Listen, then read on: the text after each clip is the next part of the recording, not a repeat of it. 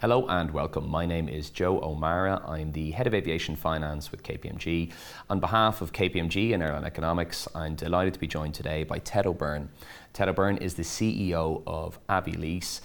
Ted, before we get into the meat of our discussion today, do you want to tell our watchers a little bit about the relatively new startup that is Avilease? Sure, thank you for having me, Joe. I'm very pleased and excited to be here. So Avilease is a aircraft leasing company. We're based in Riyadh, Saudi Arabia. We've launched ourselves in July 2022 at the Farnborough Air Show, and our goal is to support the development of the Saudi Arabian commercial aviation industry, and to build and scale up this company into a global competitor. And Ted, maybe talking to us a little bit around, we've come through a very fractured environment, as we know, post-COVID, post-Russia, a lot of financial uncertainty. But can you talk to us a little bit around, the opportunities you guys see in the market? You've obviously executed some initial deals. You might talk to us a little bit about those, and also just where you see the big opportunities coming for Avilease. Sure. As I said, we have been set up really to focus primarily and initially in the Kingdom of Saudi Arabian market. We're owned 100% by the PIF, the Public Investment Fund, which is Saudi Arabia's sovereign wealth fund. They have about $620 billion under management, and that makes us quite a long-term and industrial investor in the space. Right? We look at this as investment in the space as a long-term driver of growth for the country in general, be it for local airlines, but also to build a local financial services industry and train local Saudis, etc. So our perspective is quite different from other players in the industry, and we really take that industrial target and mandate at heart. And this is how we're looking at developing the company and also our investments. So concretely, what does that mean? Number one, we're spending a lot of time building the structure of the company. Right? So we're really investing in people, Saudis, young talent, but also a lot of international experts to bring them together and build a really strong team. Systems, we're investing in what's best in class in the industry today. Governance, obviously we have a full governance suite and relatively robust controls there. And then obviously policies and procedures. So I guess what I'm trying to say is that before sort of running into the market, we're really laying the foundations of what we think will be a very impactful company over the years. Right? And I'm taking the time to do that. I'm investing a lot of time myself in hiring the right people, choosing the right systems, etc. Now, to come to your question, what does that mean in terms of opportunity? Well, obviously the Saudi market is a market which is expected to about triple over the next 10 years. Right? So it's about 100 million pax coming in and out of Saudi Arabia in 2019. The expectation is by the end of this decade, this will reach over 300 million passengers. Right? So the first opportunity is really to grab a portion of the market there, to support the airlines, to finance their backlog, to deliver incremental slots to airlines, and really to sort of accompany, if you will, the growth of this country over the next few years. But we have a very robust and large investor behind us. And that means that we have quite a bit of capital available, which means that the opportunities that we see out there are frankly quite attractive right now, and we're capable of deploying capital in large amounts on a number of frankly fragmented opportunities domestically, but also globally. So. And thinking on those opportunities, do you see those falling into a sale and leaseback market? Do you see a potential opportunistic M&A, order books? I might be challenged to get in on one, but your thoughts around how, or are you kind of agnostic as to how you scale as long as it fits with kind of your wider purpose and strategic vision? Yeah, so we're relatively agnostic as to how we scale. And I say relatively I'll explain to you why in a minute. Clearly, we're following the usual playbook in deploying capital in the industry. So on the primary channels, you obviously have sell and leasebacks. That's the easiest to do. We've already committed to 32 aircraft. We took delivery of our first couple of aircraft from Flynas. That's a tried and tested way of deploying capital, certainty, long cash flow associated. That works, and that everybody understands that. The second phase after that is probably having access to OEM slots, right? And those are that's a relatively complex discussion now because of the delivery stream of OEMs, of course, the supply chain issues that we're seeing, and which are, frankly, going to take a long time to resolve. But that's clearly part of the playbook. Short term, medium term, long term, I don't know, but clearly part of the playbook. Then, there is the secondary markets around the trading, and we are clearly already looking at a number of opportunities. We're already priced up in our first 6 months, about 400 aircraft deals, really to build the muscle memory, to make sure that our systems, our models, our teams,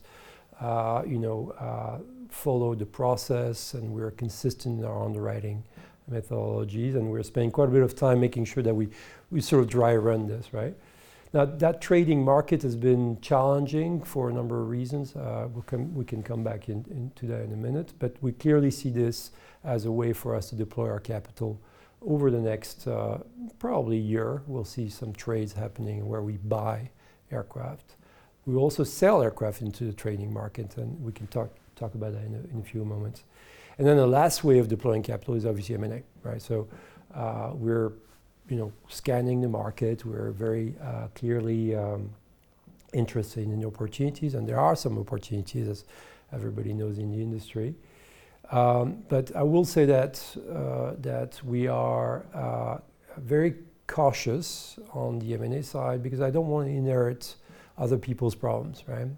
I want to build a really top-tier leasing company with the best-in-class systems. We have a very disciplined investment approach which we're building. I don't want to end up with a portfolio of hodgepodge things which frankly will get us into trouble in a few years' time. So we're very conscious of that. We want to buy not only the best assets but also the best teams and best systems. So M&A can be a fast accelerator but it can also bring a lot of issues with it, which take time to manage, right? Yeah, and we might come back to that macro leasing environment in a moment.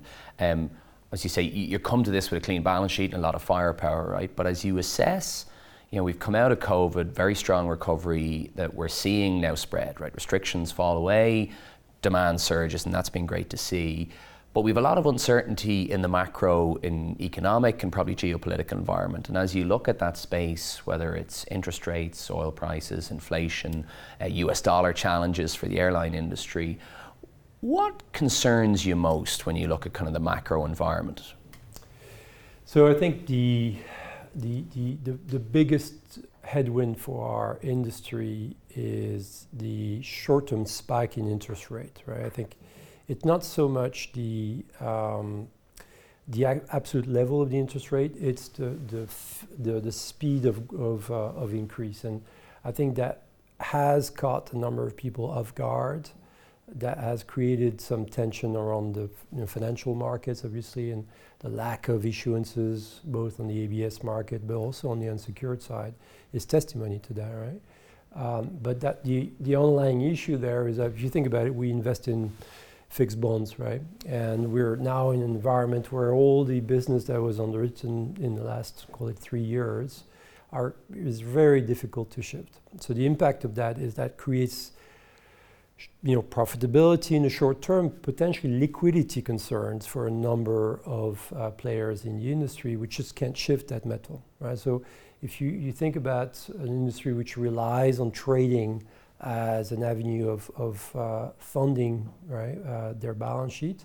If you cannot trade a portion of your balance sheet, then that creates some serious concerns, not so much in the short term, but over a longer period of time. So I think that's something to watch, which I am conscious of. I think at a more macro level, obviously, this has been talked about many times. The divergence in potential geopolitical between China and the US and how the rest of the world positions itself in that regard is going to be a very interesting thing. I think it will create a number of opportunities, and we're seeing that today. We're seeing a number of US listed or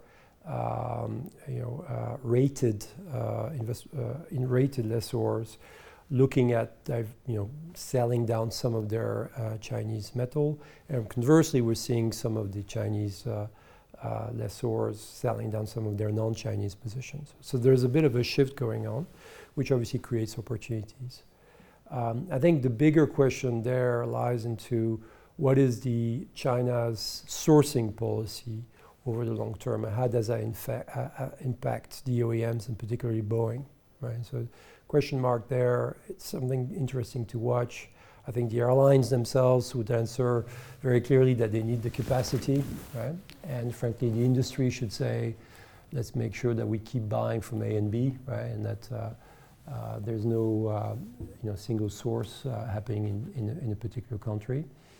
But that shift is happening now and is going to create opportunities for us, we believe very strongly.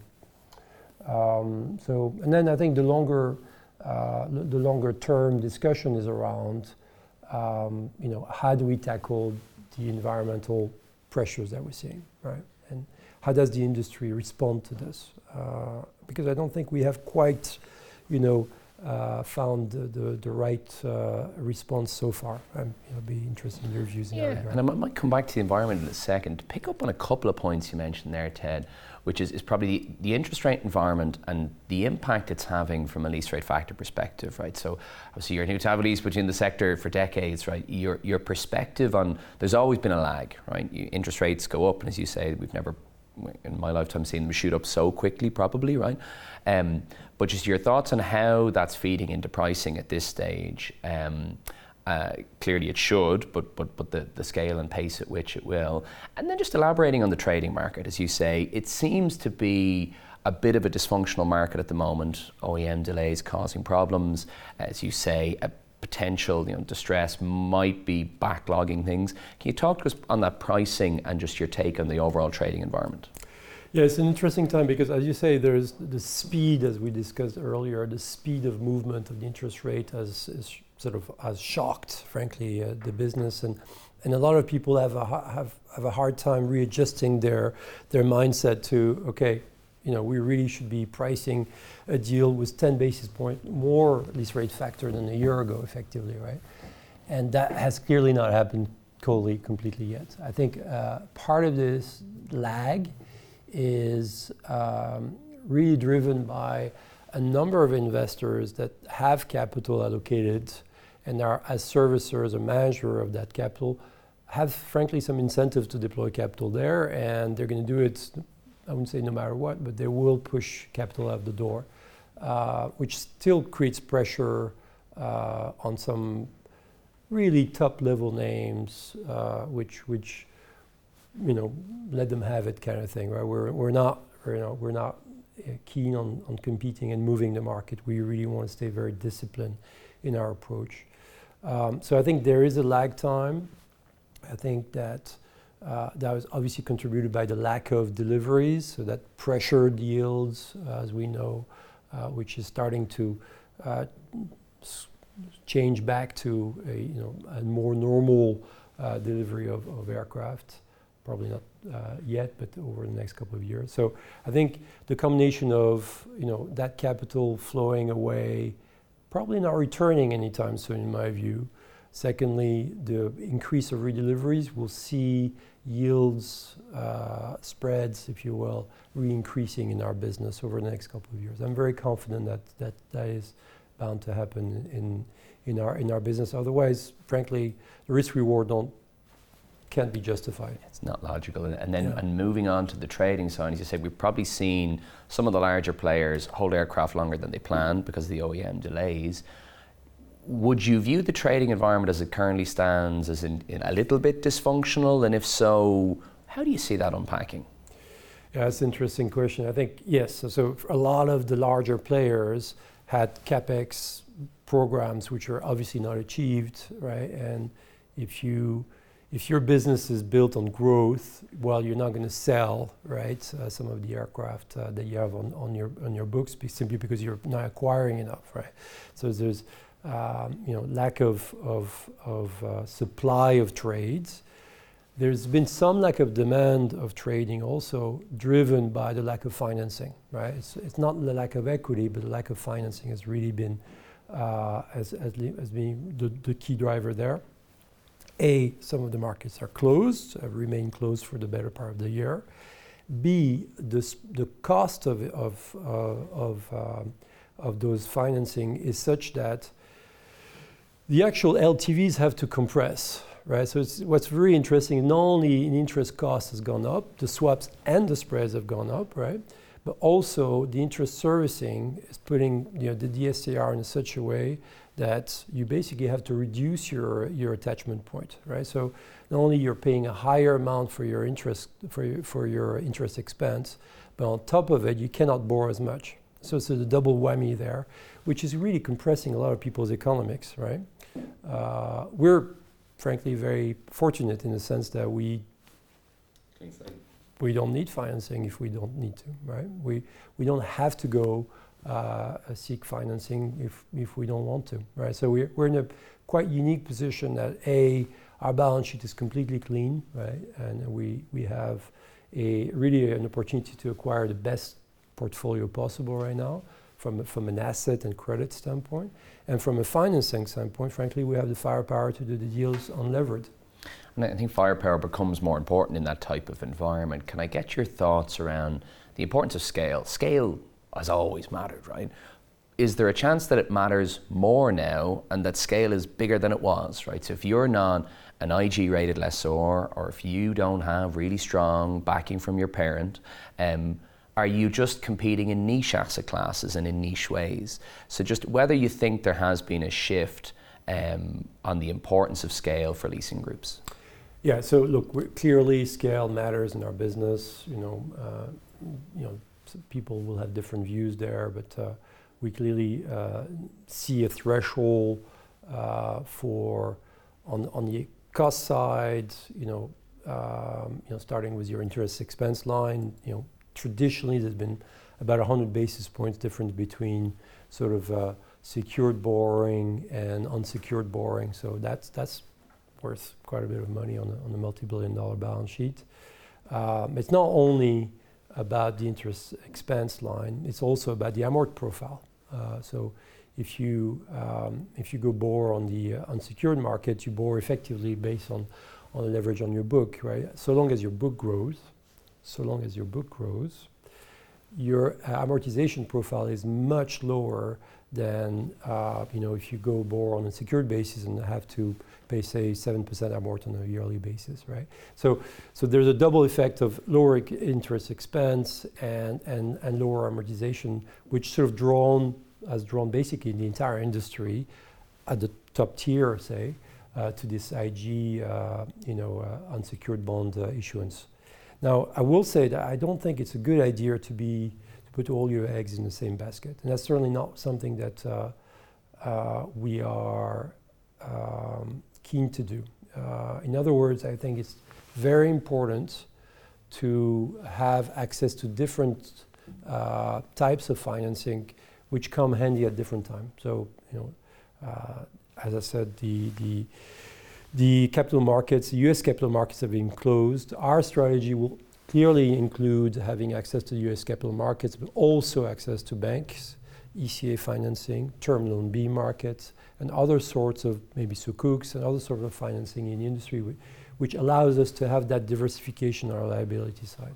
That's clearly something that I'm very, very focused on because I do not want to have one single financing source. I think that's very dangerous.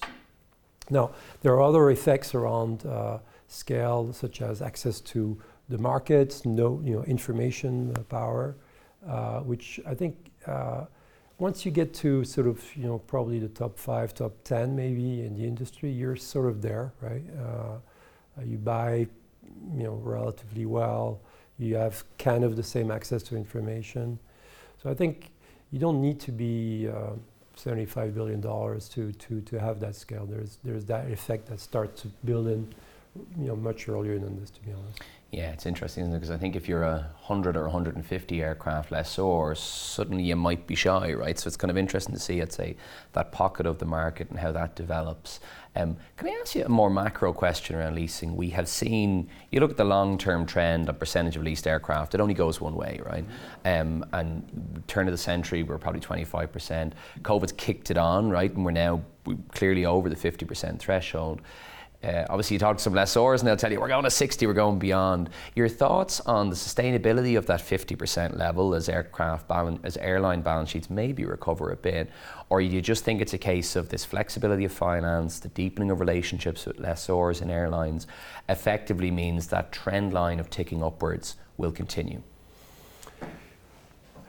I think that, first of all, airlines, as you know, use us for financing purposes, but also for insurance purposes. What I mean by that is by residual value insurance purposes, right?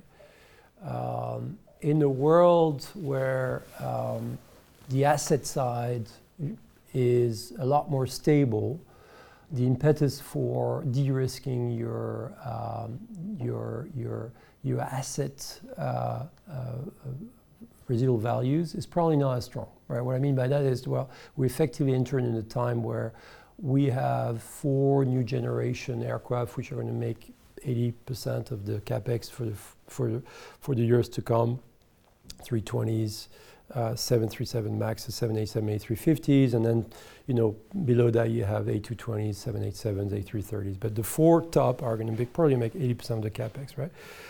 Those types are not going anywhere anytime soon. We're in this for the next 10 years at least, right? So the residual value side of the equation is not as strong for an airline. But obviously, airlines' balance sheets have been stressed. And so I think right now, at least until those airlines' balance sheets are cleaned, are more stable, we'll see a lot more leasing than otherwise, very clearly. And can I ask you on the OEM side, which you touched on, whether or not that's something you might look at, do you think there has been a shift post-COVID in the relationship between OEMs and lessors? They have become, you would say, strategically more important. I've heard gripes doing these interviews over the years from lessors who did not feel they got the respect they should have, right, from the OEMs. Your thoughts on that relationship, and is it evolving?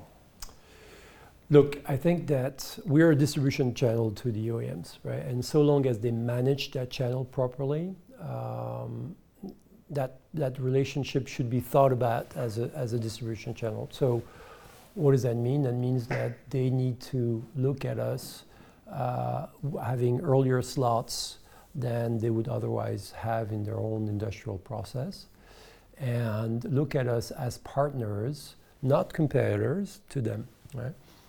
So, OEMs on both sides need to have a more rational approach to how many leasing companies they do business with, and how they involve them in strategic campaigns, etc. Right?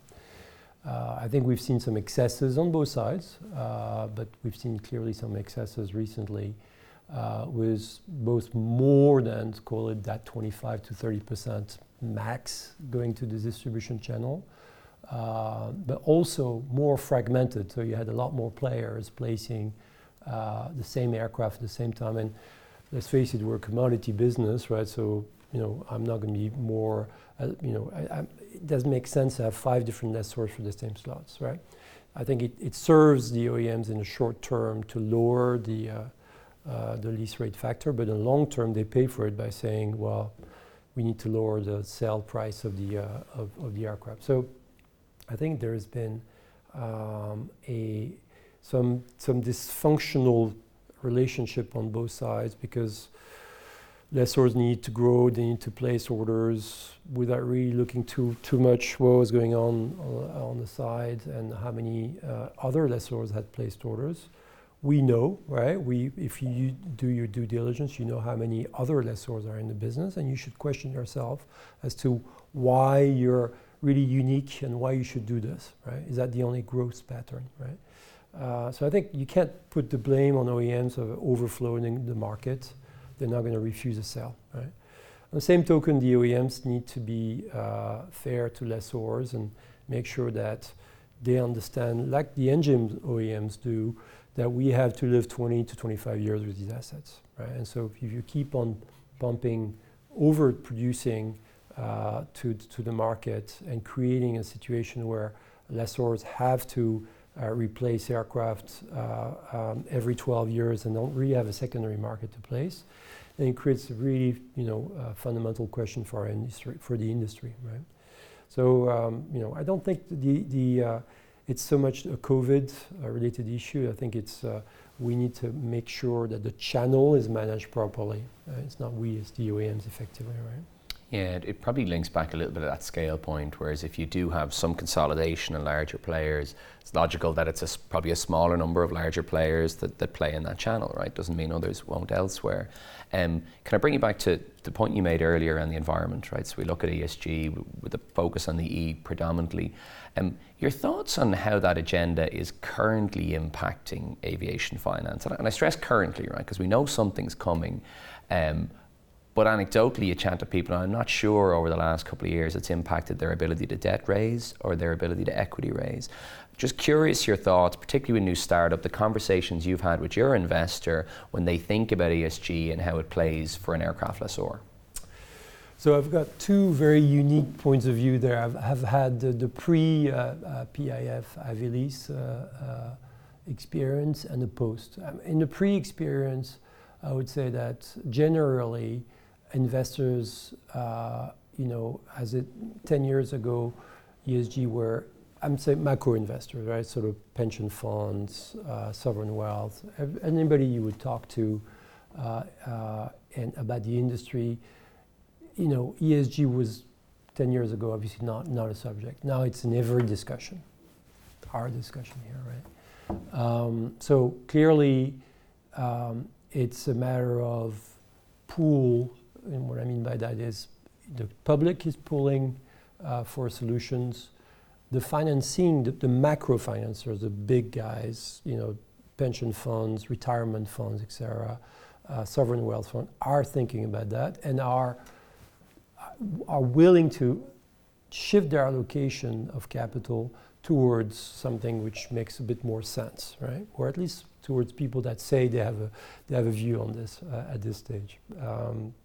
So I think that will impact over the long term, frankly, some of the older generation aircraft financing, right? So it's going to be harder and harder to find debt for sort of a very good A330 or a very good 737NG or even a classic, right?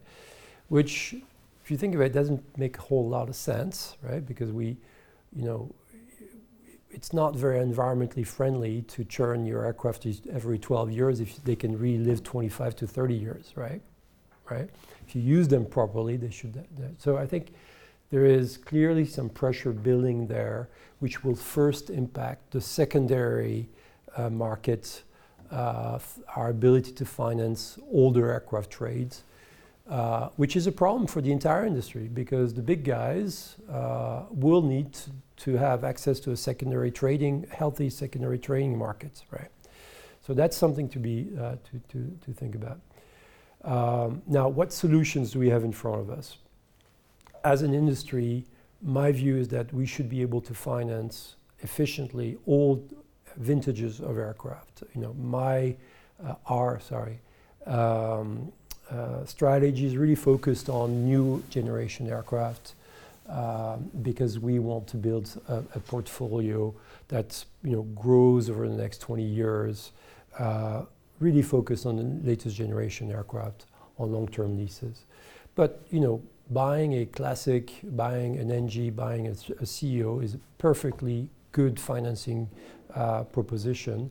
And I think that we really need to, as an industry, to find solutions around those assets, right? So the only solution that I think is in front of us is the sustainable aviation fuel solution, right? And the way we at Avilease and the PIF in general is thinking about this is we have a pretty unique position here, right? We obviously come Saudi Arabian based. We have a lot of sun. Much more than here today, actually. Joe? We didn't bring the weather with you, Ted. It's a bit drier where we are. But we have potentially access to cheaper way of creating sustainable aviation fuel. And so we're thinking about that a lot. I'm not going to go much further than this, but there is clearly an opportunity, in my view, to bridge today's technology to whatever it is the OEMs are going to produce, call it by the middle of next decade. Let's see when they really come through, right? So my view is that there's at least a decade of we need to find another solution, right, before what's radically different, right? So we're spending quite a bit of time on that right now, to be honest. Yeah, it'd be really interesting to watch, as you say, SAF being the primary building block that we're looking at emissions reduction, and look, it's nowhere near where it needs to be, and I think it's interesting to hear, as an aviation finance company, how you might look at that, and I get the PIF angle too. I think it's obviously a theme we'll be coming back to a lot in the coming years. Can I ask you in closing, Ted, we've talked a lot about the opportunity side, the recovery that's there, then a lot of the challenges that are in the market. What are your optimism levels like? So as you look out into 23, what are they like? Look, I mean, I am leading an extraordinary, exciting adventure. It really is a time where I'm building a team of young, hungry Saudis that are super smart, very dedicated, very hungry, right? And that's really part of a greater societal transformation of the country. So I feel I'm part of something which is much greater than aviation leasing. We're really looking at how do we develop the economy, how do we develop the know-how of leasing in the country, how do we train people, how do we create a new generation of people. And so I'm not looking at my job as a pure investor. I'm looking at this as a real architect of something that can be quite impactful, both for the country, but also for the world in the next decade or so. So very excited. And then on the business side, business development side, there's a lot of opportunities. It's really, frankly, timing is really good. So we're very excited. We're very eager to go into 2023 and announce more deals and do more stuff. So stay posted. Ted, on that hopeful and optimistic note, I'd like to wish you and Avilease, on behalf of KPMG and Airline Economics, a very successful 2023. Thank you, Joe. Appreciate it. Thanks for the time and looking forward to it.